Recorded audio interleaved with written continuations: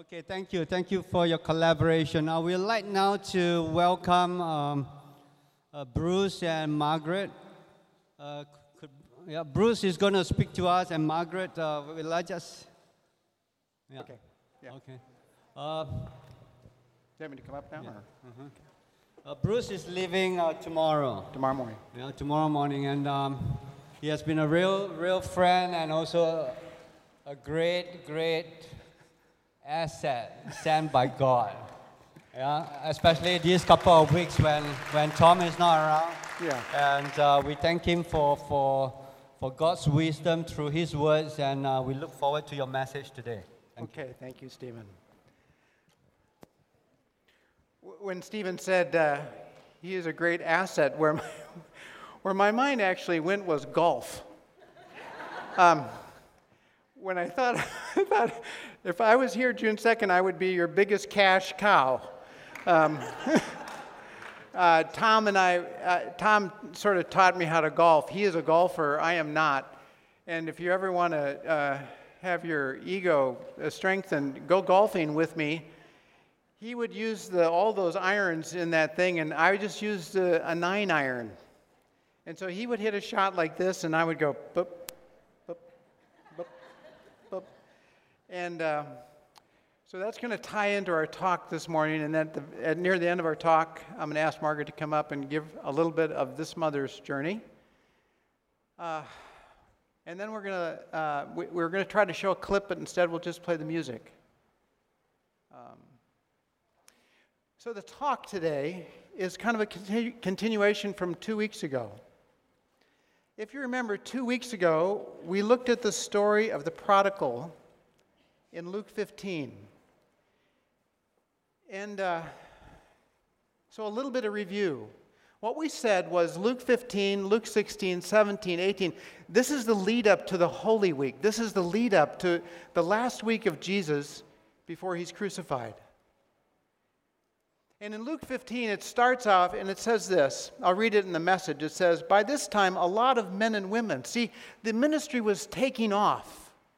People were being healed. People were listening to a message they'd never heard before. And people were following. The crowds were growing. Success. But they were of doubtful reputation. The Bible says, by this time a lot of men and women of doubtful reputation were hanging around Jesus, listening intently. And the Pharisees and the religion scholars were not pleased, not at all. They growled. He takes in sinners and eats meals, treating them like old friends. In the New American it says, he receives. And they were angry. This message is about receiving. What is it? Why is it important? How is it done? And what are the results? First of all, what is it? Because when you talk about Luke 15, what he goes on to say in Luke 15 is he gives 3 parables. Remember, just by way of review, because of their growling, because of this, he talks to them and to the disciples, and he says that there were 100 sheep. There was a shepherd. And so a shepherd was kind of like the bottom of the food chain. Only people below that were women and children, and then the blind and the impaired. And he lost a sheep, and the shepherd, as you know the story, goes out to find the sheep, and when he finds the sheep, he brings it back to the fold, and he has a party with his friends. And then the second story was about a woman. A woman. Now to the Pharisees and to the scholars of the day, this was like, these people? It's fitting today we talk about Mother's Day. People of doubtful reputation. He receives them. And of course, we know the story. She loses the coin. She searches high and low. She finds the coin, brings it back, and gathers her friends, and they celebrate. And then the third story is the prodigal son. Lost sheep, lost coins, lost kids. And of course, we talked about the story in terms of receiving. What does it mean to receive, and why is it important? It's a difficult concept sometimes to understand. A friend of mine, I would say this as an outset, somehow, whatever it means to come in close to the person. It means to take them into yourself somehow. There's a mysterious work, to be sure, but there's something about it that really bugged the people that thought well of themselves, that thought they were better than other people. And so he wanted the disciples to know, and he wanted even the Pharisees to know, that this is not the kingdom of God. A professor I had told this story, and I'll never forget it. And he had gotten a call, and it was back when they were putting house alarms, in houses that were hooked up to central systems that would report it to the police station. And he told this story. He said it was a true story. I believe him. He got this call. The police said, "We have some bad news. Someone has broken into your house." So he said, "Well, I'll be right over." He gets in his car. He drives to his house. And the officer said they've searched everywhere, apparently, for something. There are drawers open, there are cupboards open, the closets are open, and it's just a mess. They were obviously looking for something. And my professor friend said, "Well, actually, this is the way I left it." You see, his wife was at a conference, and just the way it was. A couple of weeks ago, I had a new client, and they came into my office, and they said, "Oh, are you moving in?"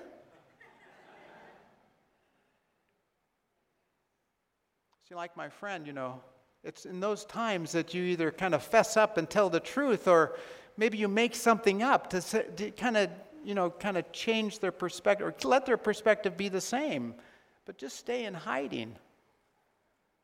There was a day, sadly, for sure, that I would have said something to dance around, to not be embarrassed. Instead, I said what I should have said, which was good. There's more times than I haven't said that, which was, "No, sadly, this is just the way it is. I work like this, actually." Receive. How do you receive somebody? It's not so easy. John 1:12 says, "But to as many as received him." How do you do that? I read it in the Message. I brought it with me. I wanted to read it. Eugene Peterson says it like this: "But whoever did want him, who believed he was who he claimed, and would do what he said, would be obedient. He made to be their true selves, their child of God selves, their God-begotten selves, not blood-begotten, not flesh-begotten, not sex-begotten, their true selves." See, there's a work of God happening here to bring us to our senses, but not just to make us smarter, but to give us our true selves. It has something to do with receiving. When you look at chapter 17, he heals lepers, 10 of them, but only one turns and finds Jesus. We don't want to be like the 10 lepers who we know that we're workaholics. We know that we have an alcohol problem. We know that we have a perfectionist problem. And we want that to be healed, of course. But we never find he who is life. We have to learn to receive. This whole section is about Jesus telling the disciples, at least in my opinion, it's receiving that which is hard to receive. People of no reputation. People who are weak, people who you wouldn't give the time of day to, as well as parts of yourself that are more criminal than you thought.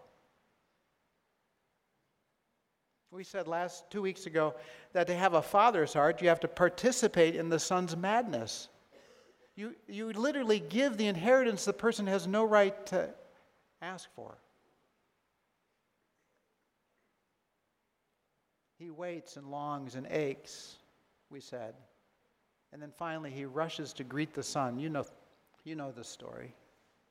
And he receives him with gladness. I got this note a week before I came. Let me read it to you. Because we're talking about What is it? What does it mean to receive? What does it mean to receive forgiveness? What does it mean to receive kindness? What does it mean to receive compliments? Many of us in this room can't actually receive a compliment. We have to brush it off somehow. We earn our own way after all. There's this old self. I want you to know that your notes or letters have encouraged us. Skipping down, I know in my own life I was able to forgive my dad of abuse only after I realized I was no better than he was. My sin was just packaged differently. This is a woman in probably her mid to late 60s. God in His graciousness allowed me to express that to my dad at Thanksgiving during a precious visit with him. For in the end of February, he suddenly died.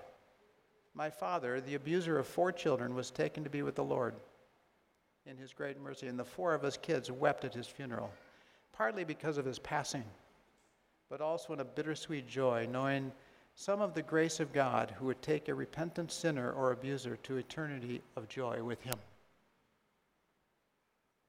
Wow. Takes your breath away. But you can't hide. You can't fake it. You can't reconfigure it. I was running with my daughter, a lot of running stories. Not the powerful daughter. This was the really compliant kid who had leadership positions in the youth group. And we were running together, and she was 16. And she said, Dad, I want to thank you for teaching me responsibility. Oh, okay, right? How did I do that? Running. She goes, well, you taught me to put my toys away. So I'm sort of having this sinking feeling in my heart. Right? And I said, could you tell me how that happened? And she said, well, you remember Samson the dog? Samson was the dog of a friend of mine who lived across the street, and my friend was a leash law, so he would let his dog out at night. Why he did that, I don't know, but he did. And Samson was loose, and the stuffed bear was left out on the lawn, and Samson chewed the nose off the bear, and it was a favorite bear of hers. And she brought it to me crying, apparently. She told me this, and she said, I brought the bear to you, and you said that I needed to learn to put away my toys. And honestly, I probably said it nicely, because I'm a nice guy. But the question I didn't want to ask, but the Lord was prompting me to ask, was to ask her this question. How old were you? She said, 4.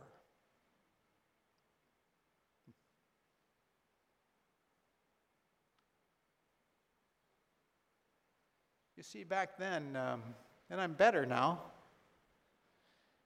it was about being the right dad, teaching kids the right stuff. I came to tears. I have them today, now. I don't know that I could have been a different dad, but I was a strict dad, a legalistic dad. And while we were running, I came to tears, and I said, I'm so sorry. There were better things to teach than that at that point. And she started crying while she was running, and I said, do you know what your tears are all about? And she said, no, I'm just so confused.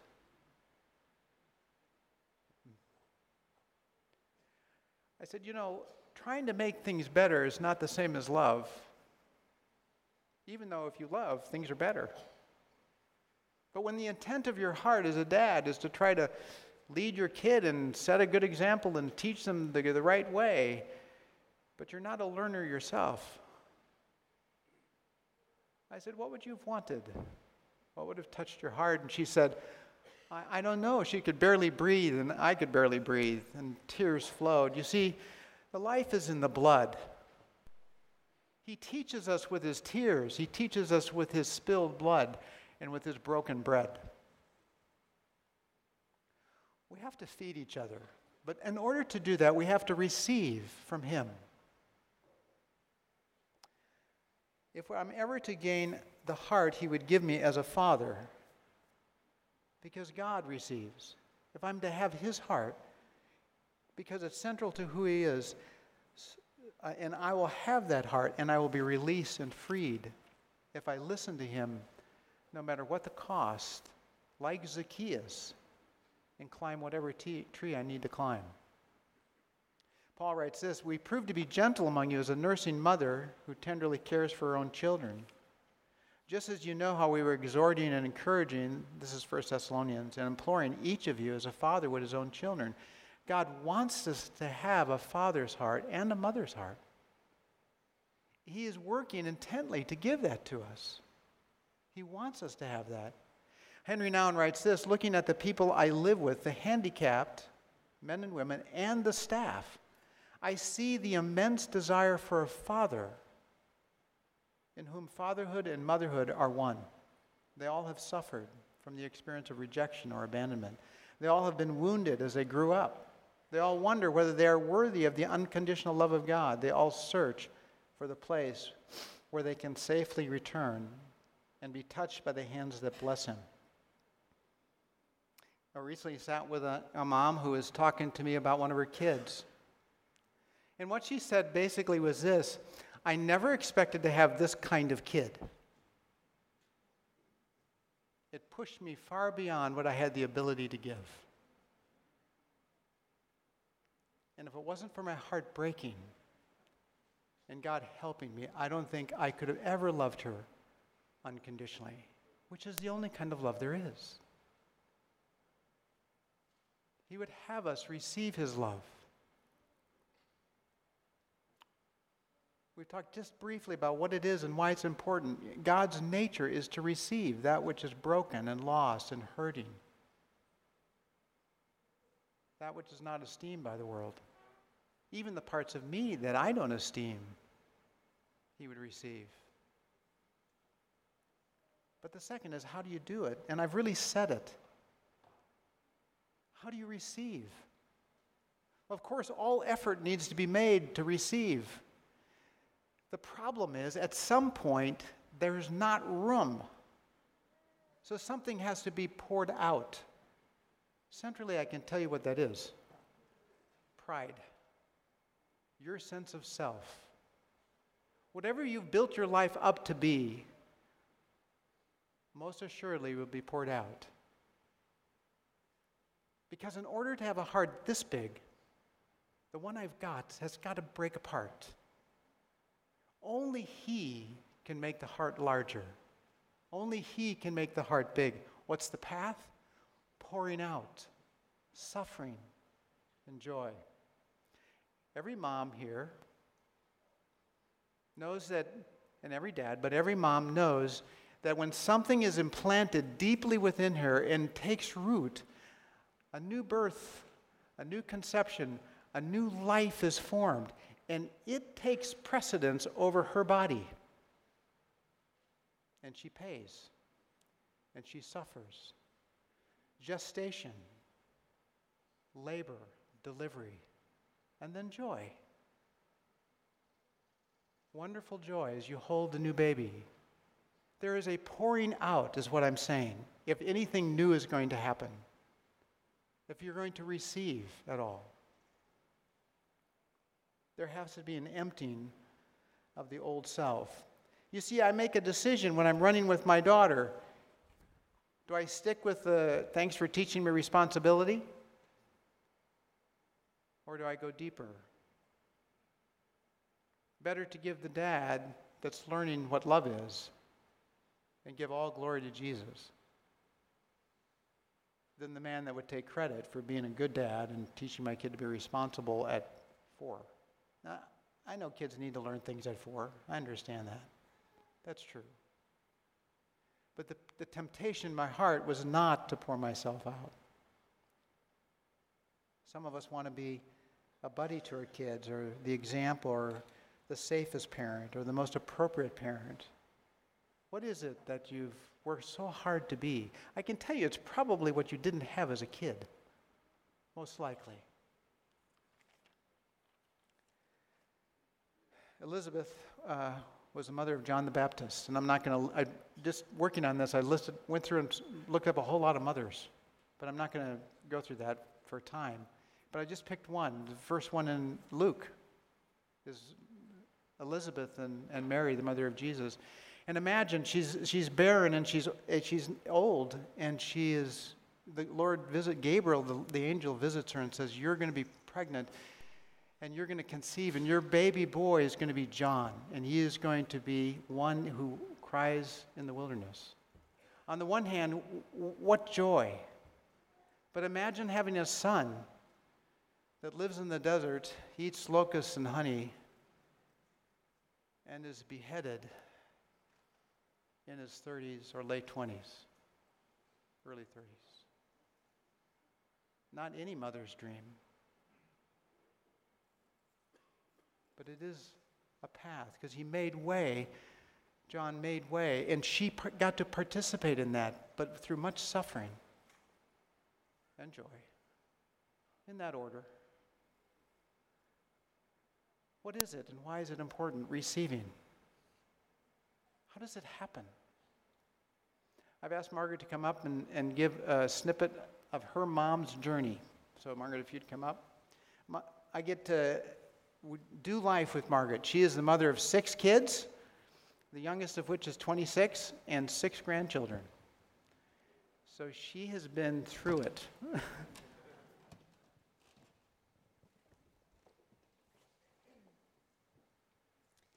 Yes, that's really true. I have been through it. However, one of my giftings is not public speaking.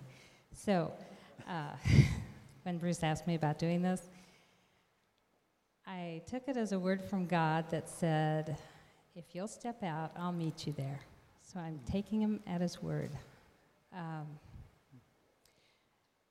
God gave me gifts, just like he gives all children. All of you have gifts that he gave you from the beginning. And like all children, I used them to craft together a self. The first gift that God gave me was he put me in a family that was actually very religious. We went to church a lot.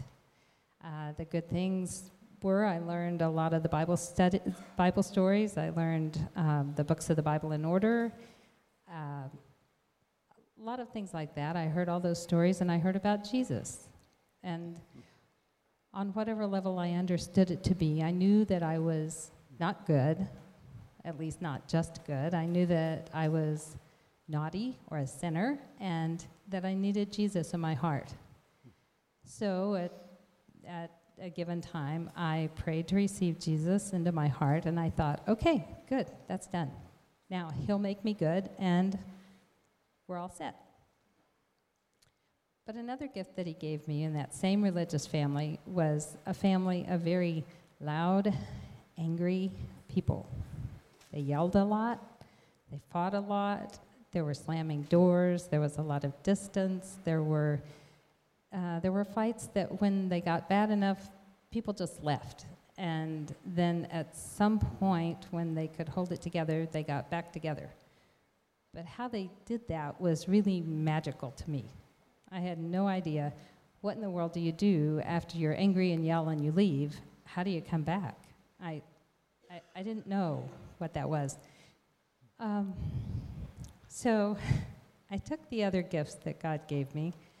He gave me the gifts of being a peaceful person, a contented person, actually a very hidden person. I like to hide from the anger, hide from the yelling, and be in my own sense of no chaos. I didn't ask for much. I was actually pretty stoic. One of my teachers in elementary school one time told me that she never saw me very happy and she never saw me very sad. And there was a little part of my heart that said, yes, it's working. So, though I didn't show disappointment, it was there. And actually, God gave me a lot of patience, and I thought, I am such a patient person. I'm going to do so great at being a mom. And that was before I had kids.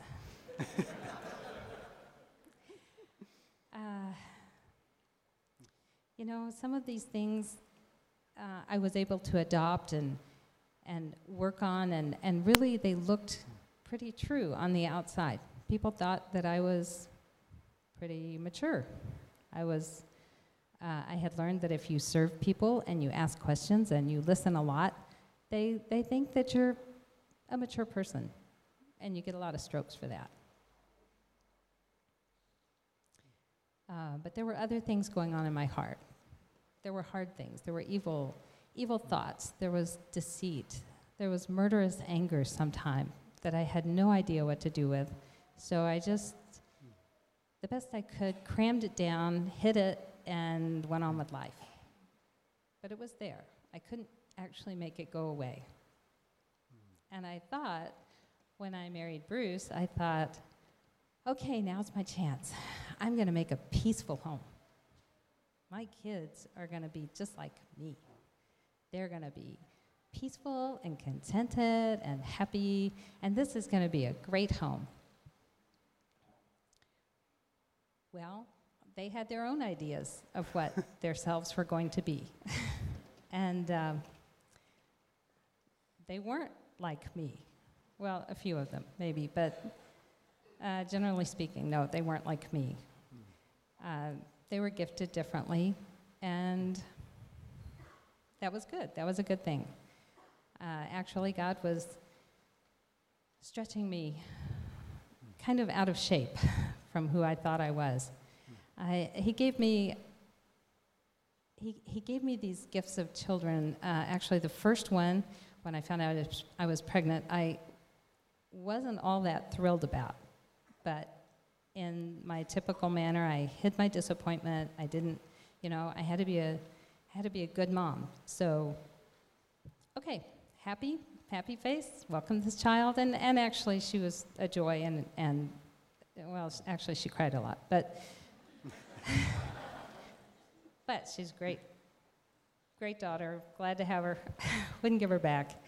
And actually, our last child, I wasn't really crazy about receiving that gift either. I was actually pretty angry the entire 9 months. It just wasn't in my plan to be pregnant right then. It wasn't about the baby. I loved the baby. I knew I'd love the baby. It just wasn't in my plan to be pregnant right then. But God gave me this gift, and he's been a real joy, and a lot of suffering too. But along the way, God's given me many crossroads where he's given me the opportunity to make decisions about, am I going to be this person that I decided when I was little that I was? Or am I going to let him break my heart of some of these things that I had molded as an image in my heart and be able to receive other things that he had for me? Things like true peace, true patience, not the kind that I manufactured. One of our daughters, Bruce mentioned her before, the one that was very proud of the foam rubber covered tank. She and I, as you can guess, it was really difficult with her, because no matter how much peace I tried to exude and how patient I tried to be, she just always had this tank. And in junior high and high school, it got to where I was becoming this person I would never wanted to be, this yelling, angry person. And we would just have these fights that I never wanted to be in. Finally, I got to the point where in order to be able to receive her into my heart, something had to go. First of all, my pride about being a good mom, which I thought I was. First of all, that had to go. And Bruce and I talked one day. I sat down with him and said, I just can't get out of this power struggle. It's really awful, and I can't do it. And he was very gracious and also had worked through some of those same things. But it was hard to humble myself and come and ask. But he explained to me the idea of stepping down in my heart, giving room for her, choosing to pour out those parts of my heart that would say, don't show any emotion. Don't be upset. Don't be angry. Don't yell. In those times, she was my enemy. And to be able to humble myself in front of my enemy was just not at all in my plan. It seemed so counterintuitive. But God was with me on this. This was, I think, really the path He wanted me on. And the very next time we got into a big fight, which wasn't very long, we were sitting on the couch in the den, and she was saying this, and I was saying that, and she was saying this, and I was saying that. And at some point, God just whispered to my heart, this is the time. You know, are you going to die for your daughter? Are you going to make room for her in your heart? And it was a hard decision, actually. But in that moment, I just dropped the defenses and started to cry because what she said was very hurtful and very painful. And I was committed to not showing her that pain. But she was equally committed to get an impact out of me. And the only impact I was giving her was anger. So I began to cry, and somehow God softened her heart, and her face changed completely. And I wish I could say I always did that in every fight afterwards, but I really didn't. But more often, this has just been one long journey of God remaking me from the inside out, where I thought what I needed was to have a peaceful place with no conflict, no chaos, not what I grew up in. But really what He wanted to remake me into was a woman who had peace from her heart in the midst of the chaos. True patience, true kindness, not the kind that I made myself. And in closing, I've got lots of other stories, but that's all I'm going to give right now. I just would like to say that He's given all women the gift of a mother's heart, whether they have children or not. And there are very special women out here who don't have children, but I believe He's really gifted them with a heart to receive others and pour themselves out for them. So happy Mother's Day.